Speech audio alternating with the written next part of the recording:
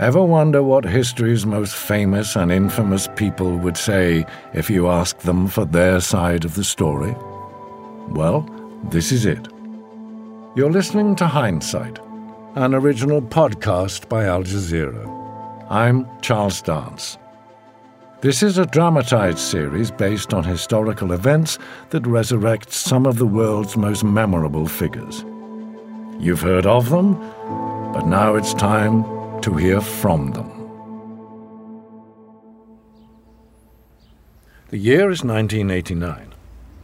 Two young women in hijabs meet on a quiet neighborhood street on the outskirts of Tehran. Their headscarves cover their hair and their clothing is loose-fitting.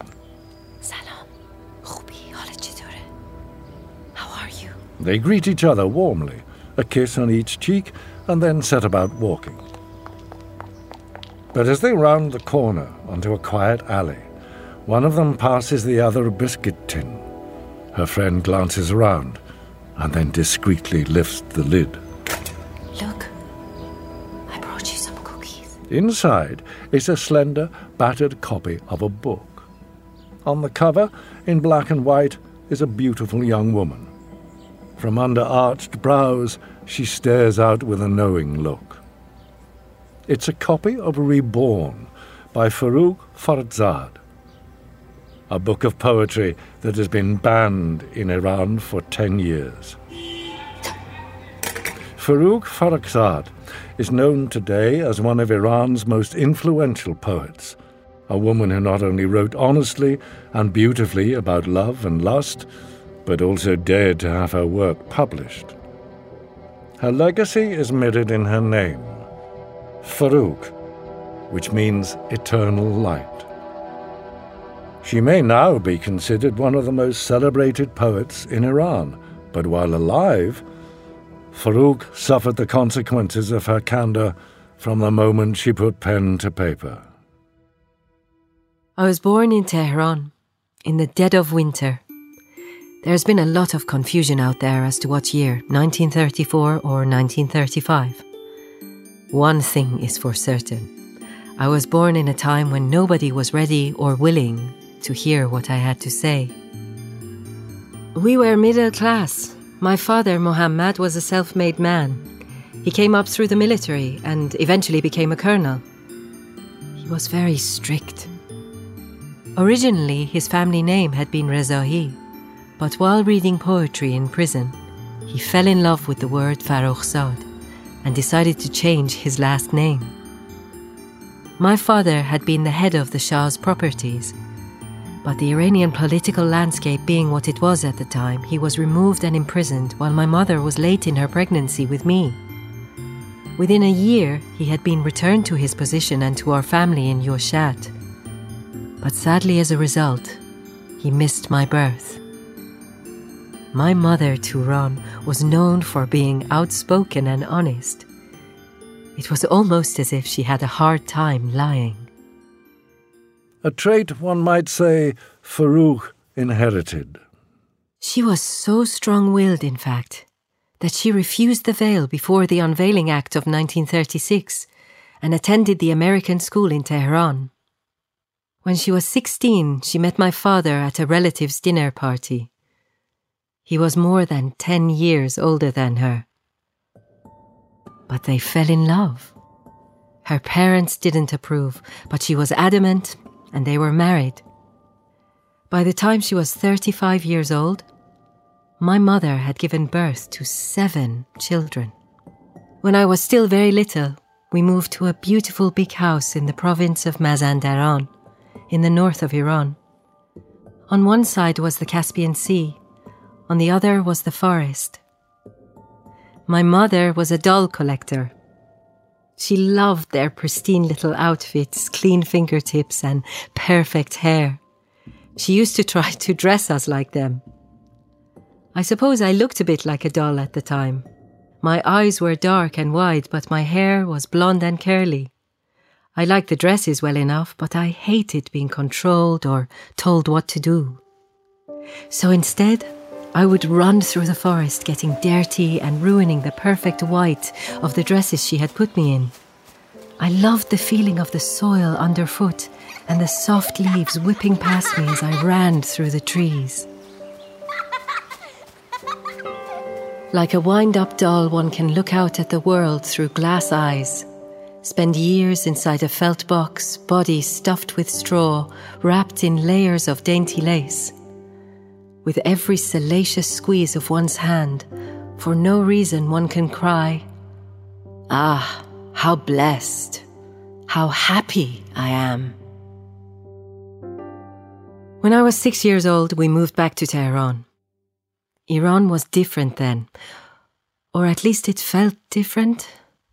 It was more important to look and sound like Westerners than anything else. Our new home was a sunless 2-story building with a pond inhabited by red goldfish and brown frogs. Along the tall walls of our courtyard were trees bearing figs, plums, and sour cherries. I used to spend hours in that garden reading poetry or writing confessions of childish love in my notebooks. I went from roaming the forest to roaming the city streets, but I loved it. I fought the boys who bothered me, gave them a proper beating too. That's right, run away, coward! I went to a co-ed school as a child. Eventually, I was enrolled in a technical high school where I could study painting and sewing. But it all changed when I was 16. It was then that I met the man who would become my husband. His name was Parviz Shahpour. He was our neighbour and a distant cousin of my mother's. Parviz had studied economics, but he was an artist. He created calligraphy caricatures. That's so clever. How did you come up with that? We fell in love. But my parents were thoroughly opposed to any talk of marriage. He was 11 years older than Farouk, almost exactly the age difference between her father and mother. Farouk's attraction to older men would continue throughout her life. I was in love.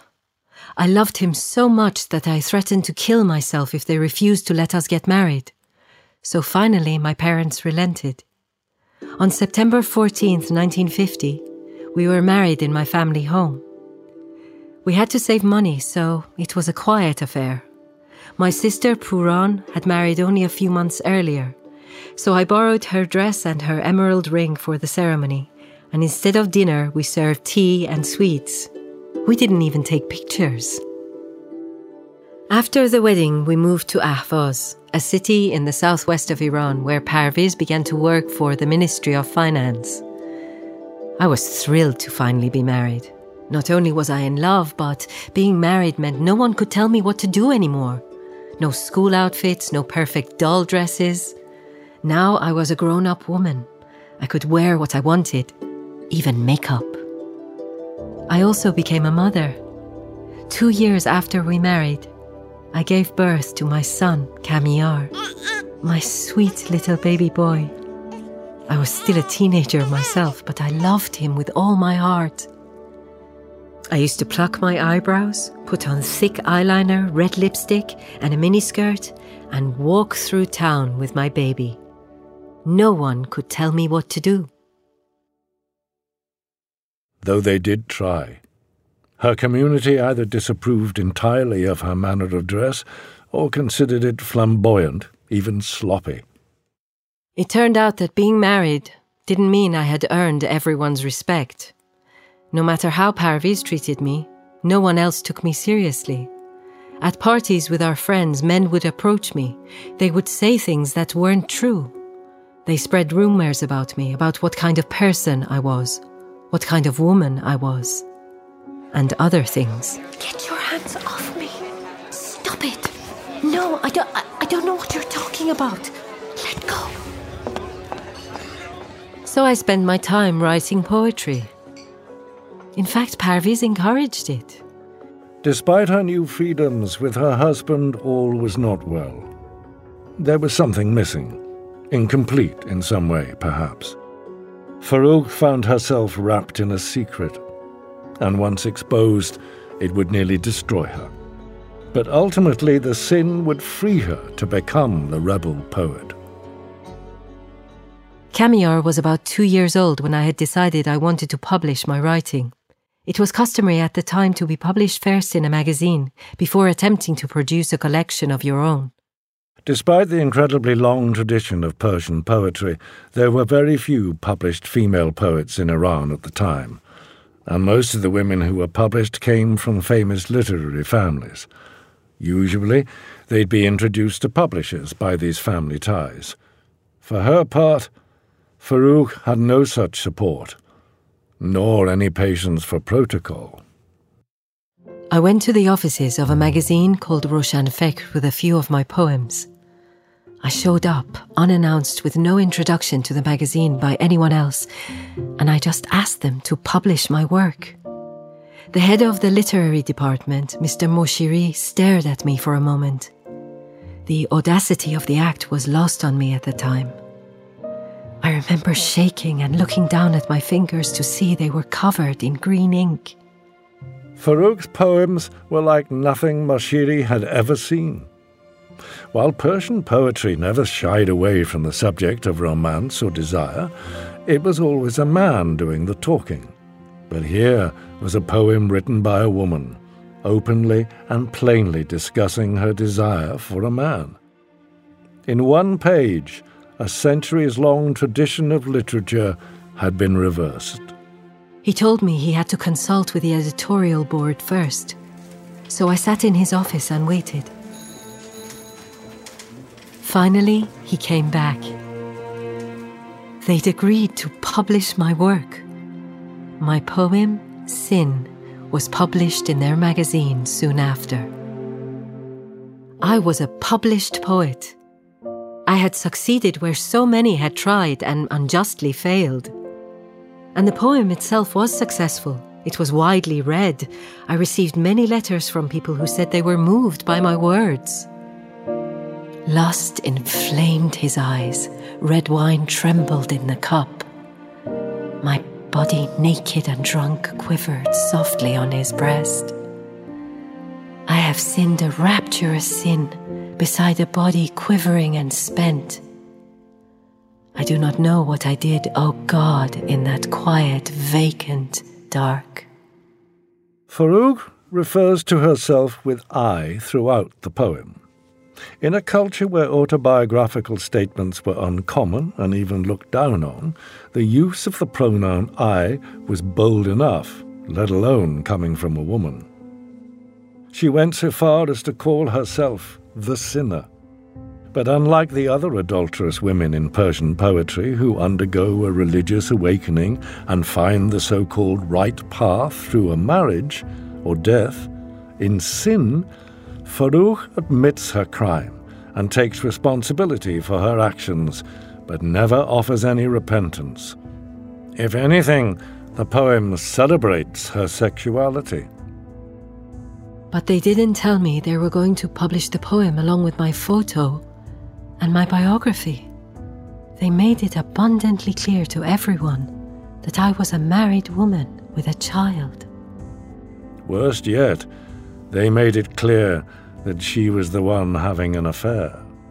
I also received many angry letters, angry about the poem, about me. Clerics condemned me, condemned the poem and the magazine. Worse yet, multiple men came forward claiming to be the lover in my poem. Liars! In the end, the real man in the poem was much more vindictive. His name was Nasser Khodayar. He was the editor of Roshan Fikr and my lover. Yes, the man of this sin. Nasser Khodayar, a man who had much more power than she did, was so jealous of the claims by other men that he decided to publish a serialized story called The Bruised Blossom, describing their affair in almost pornographic detail. He claimed it was fictional, but the series was accompanied by a sketch of the adulterous woman in the story, and she looked exactly like me. Please, Nasser, please. I'm begging you. You're ruining my family. You're ruining me. My reputation was destroyed.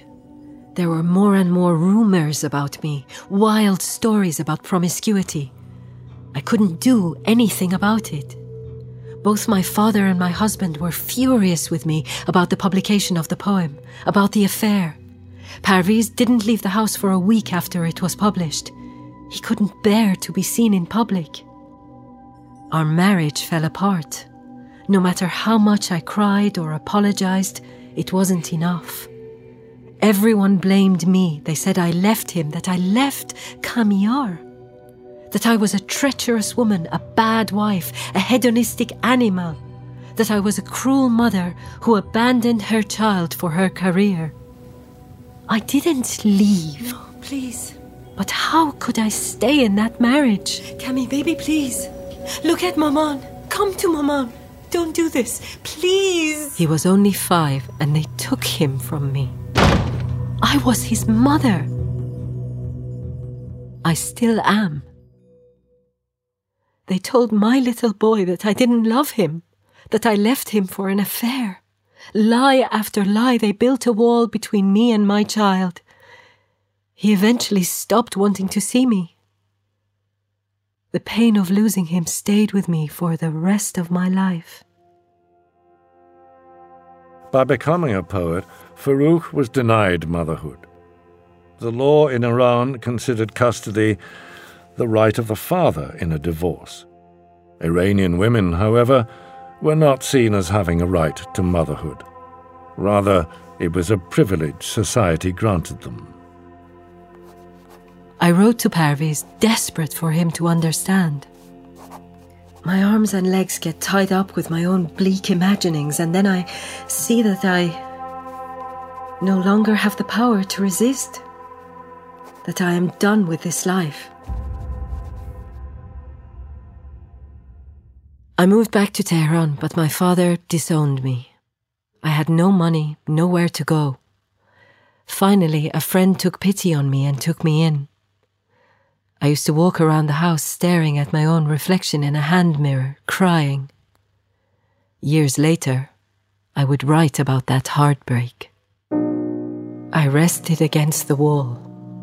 I said slowly, "Is that you, Cami?" But I saw that nothing remained of that bitter past but a name.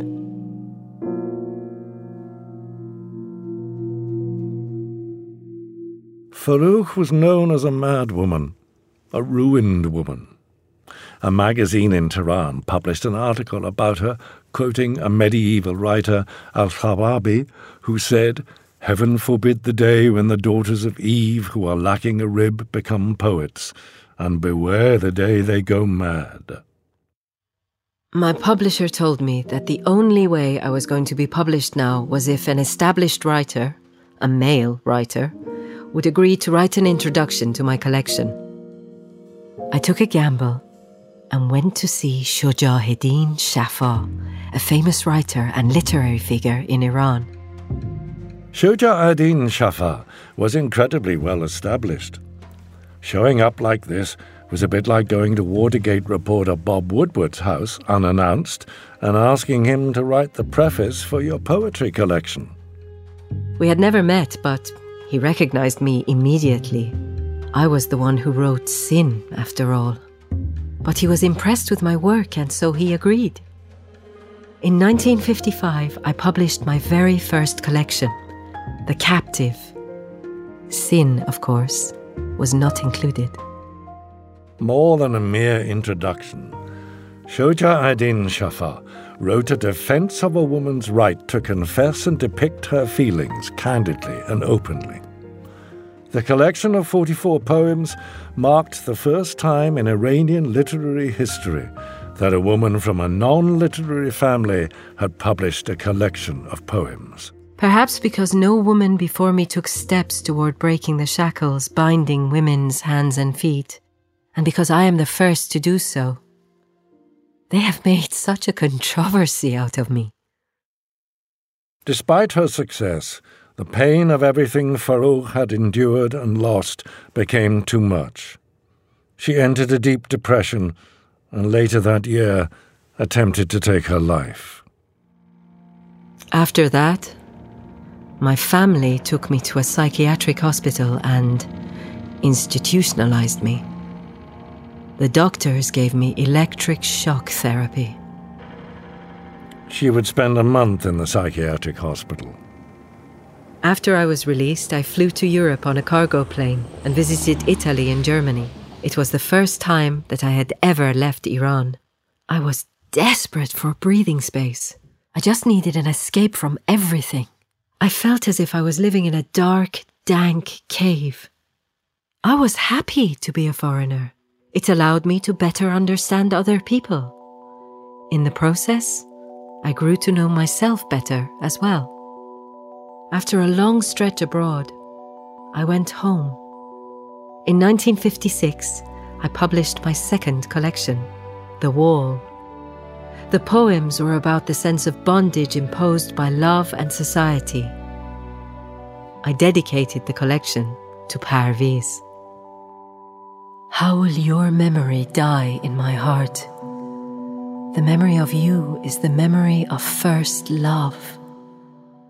Then in 1958, I published my third collection, Rebellion. The world around me was changing. People were becoming angry at the exploitation of Iran's natural riches by Britain and the US. At the same time, rumours had begun to spread about what was happening to political dissidents. But I was also changing. Rebellion was about the desperate struggle between two stages of life. The last gasps before a kind of letting go. But for all her success, being a published poet didn't guarantee financial security. I had no money, so I went searching for work, just odd jobs at first to make ends meet. My reputation was still tarnished after Sin. I married Parviz so young that I never graduated high school, so it was hard to find a decent job. The same year I published Rebellion, a friend introduced me to Ebrahim Golestan, a wealthy film director and producer. He gave me a job answering phones, and then later, I became his assistant. But Golestan also saw talent in the young woman. Farrokh was about 24 at this time, and she was interested in filmmaking. It was clear to Golestan that she was an artist with potential. He was older than me, an established filmmaker. His career was respected. He was respected. He was also married. But love doesn't know those kinds of boundaries. He never left his wife, but he never left me either. Despite their age difference and Golestan's marriage, their relationship was passionate, carnal even, and romantic. They were utterly devoted to one another. When I wasn't with him, I would write to him and he would write to me. I called him Shahi. That was my nickname for him. Shahi, you're the dearest thing I have in life. You're the only one I can love.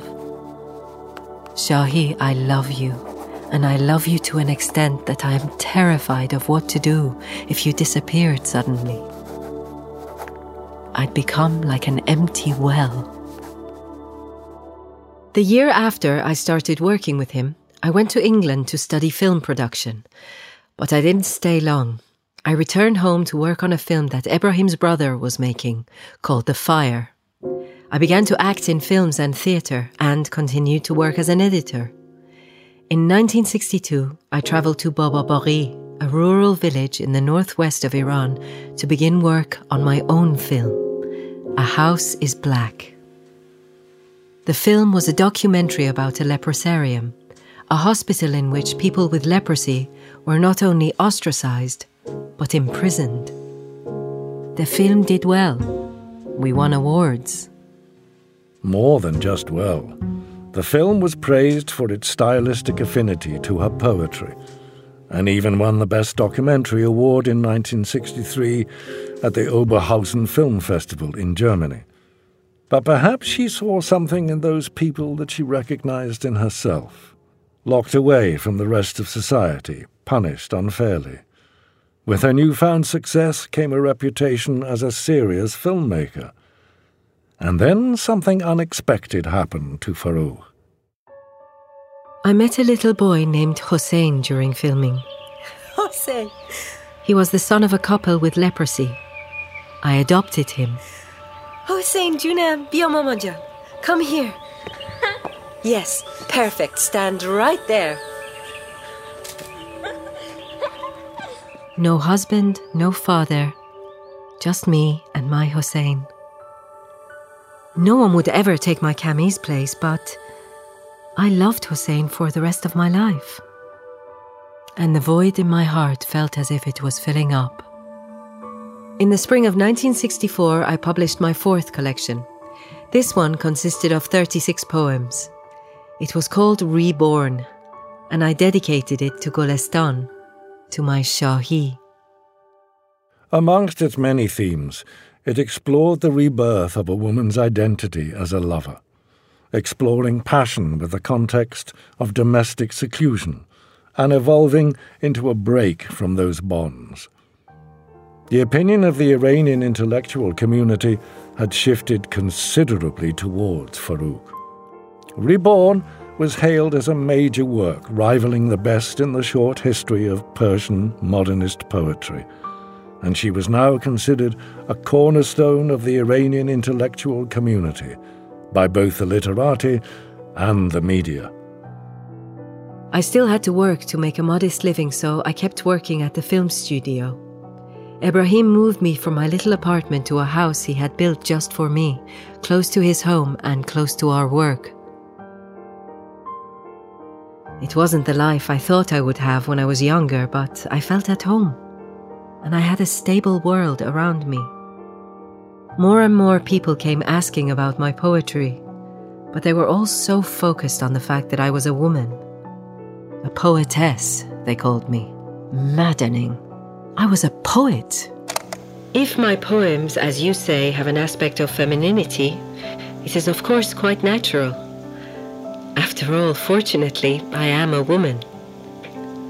But if you speak of artistic merits, I think gender cannot play a role. In 1966, I decided to go to London to study again. This time I focused on directing and filmmaking. On the way back to Iran, I attended the second Film Writers' Festival in Italy. While I was there, I decided to visit a fortune teller, and she read my palm. "You're in love with a man," she told me. "But a bloody accident hangs over your head." No, check again. Are you sure? But she was.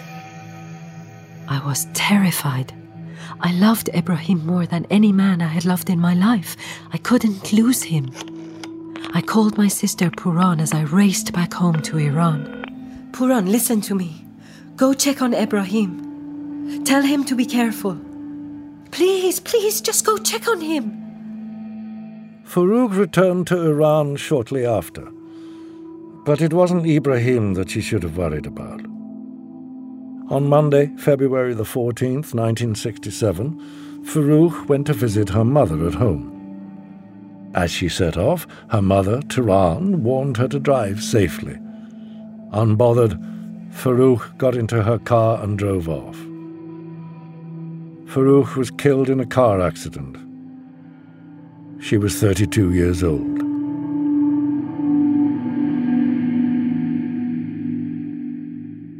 Hundreds of people attended Farrukh's funeral, the layman and intellectual alike. A fifth collection of her poems was published posthumously. Included in the collection was a poem called "Let Us Believe in the Beginning of the Cold Season," which almost seemed to predict her death. I am cold. I am cold, and it would appear that I will never be warm again. I am cold, and I know that nothing will be left of all the red dreams of one wild poppy, but a few drops of blood. After the Iranian Revolution in 1979, The new Islamic government officially banned her poetry for nearly a decade. She's remembered today as Iran's Sylvia Plath, a prodigal genius ahead of her time, but also tortured by her demons, losing her son, being abandoned by her family when she needed them most, and the societal isolation she faced as an artist and a woman. She is considered one of Iran's most revered and scrutinized writers. Her career and her life stretched between extremes. Her poems are widely available. Her bravery, creativity, and tenacity, despite her struggles, continue to inspire. Forough inspired poets, academics, and writers both in Iran and abroad, including Jasmine Dasnik, who wrote Song of a Captive Bird, a novel inspired by Foroug's life and work. As Dasnik said, for all of its history, in Iran, a poem could get you killed and set you free.